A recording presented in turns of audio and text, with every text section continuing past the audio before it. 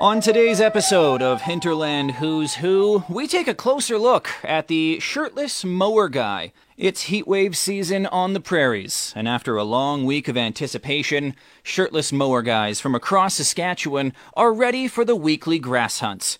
If you listen closely, actually, you can hear their battle cries in the distance. After the hunt is over, there is much rejoicing.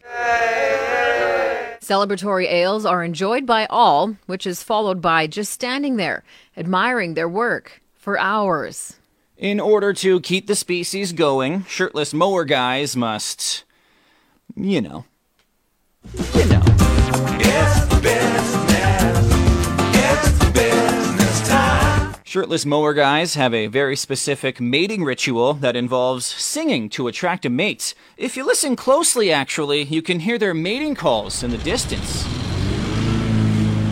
The Shirtless Mower Guy has 3 life rules they live by. Number 1, sunscreen is your friend. Number 2, always put your beer in a shady spot. And number 3, always make awkward eye contact with your neighbor in the middle of a shirtless mow. For a more complete story, why not contact the Canadian Wildlife Service in Ottawa? Stacey and Clayton.